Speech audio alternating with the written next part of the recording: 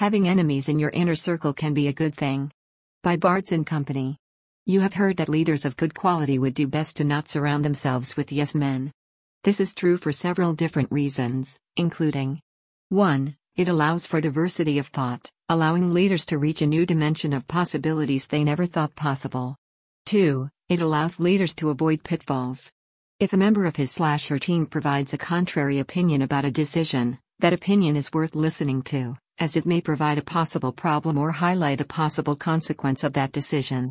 3. It may reduce the turnover rate of any given organization, since members of your team will be in the room where it happens, and therefore feel like their opinions are being valued. One leader who did this very well was Abraham Lincoln.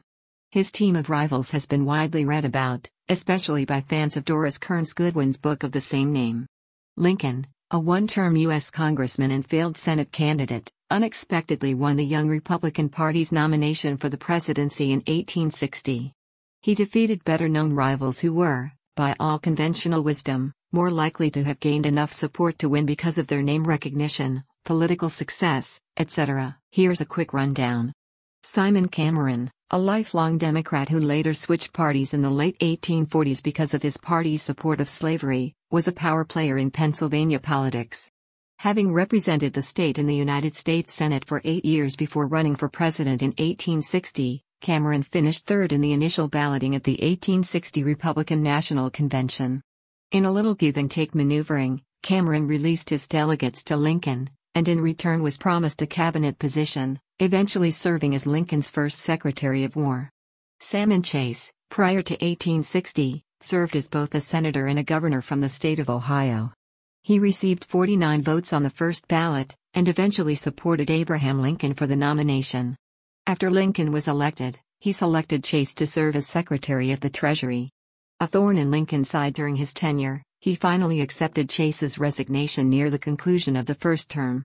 Late in 1864, Lincoln nominated the former cabinet official to serve as Chief Justice of the U.S. Supreme Court, where he served until his death in 1874. Edward Bates, the oldest of Lincoln's rivals and member of the prominent Bates political and banking family, spent most of his career as a Missouri attorney with stints as the state's attorney general and a member of Congress. After a poor showing, during the first ballot of the 1860 convention and a loss to Lincoln, the new president appointed Bates as his attorney general, where he served for the majority of the first term. William Seward was Lincoln's biggest rival at the 1860 Republican convention. His resume included stints as New York's governor and senator.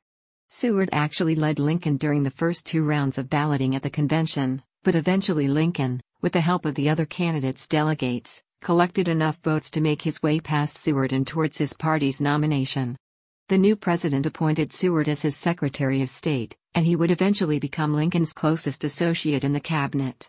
Though part of the reason behind their appointments was a negotiating tactic to serve up their delegates, these 4 men led the most prestigious departments, the original 4 that were created during the Washington presidency, under Lincoln's watch. Seward, Chase, Cameron, and Bates somewhat objected to each other being part of this new cabinet, as they differed in personalities and ideologies, as they represented different wings of the Republican Party. But this was part of Lincoln's genius. One could claim that Lincoln's appointment of his rivals followed the old adage, keep your friends close and your enemies closer. But Lincoln's reasoning differed.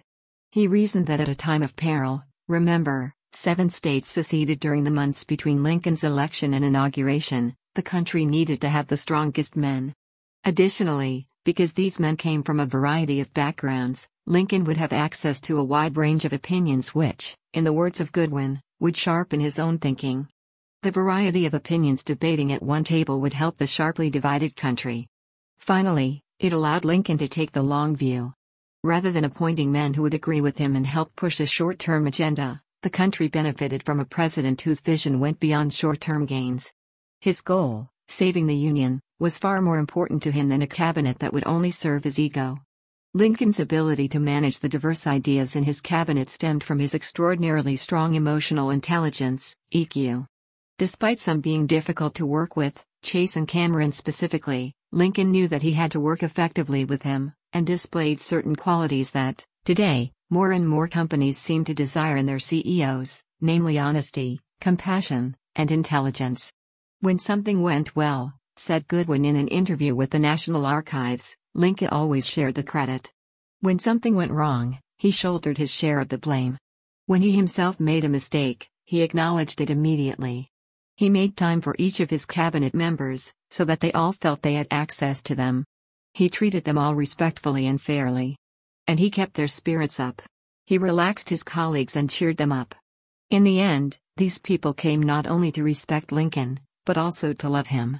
Seward, who started as Lincoln's biggest rival, ultimately wrote to his wife, "The president is the best of us." Abraham Lincoln, who unlike his colleagues did not start from a place of privilege and had a long road to travel to get to the White House, proved to be a leader of tremendous talents. Some of it was innate, nonetheless, his qualities can be an example for leaders in business and government today. The 16th president was not afraid to be challenged. In fact, he believed that by surrounding himself by those who competed against him, he would not only be a more successful leader, but that it would fine-tune his message, much like the marketing departments of various brands.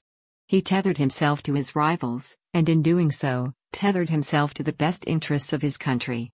Where's the tether? Do not be afraid to tether yourself to your rivals.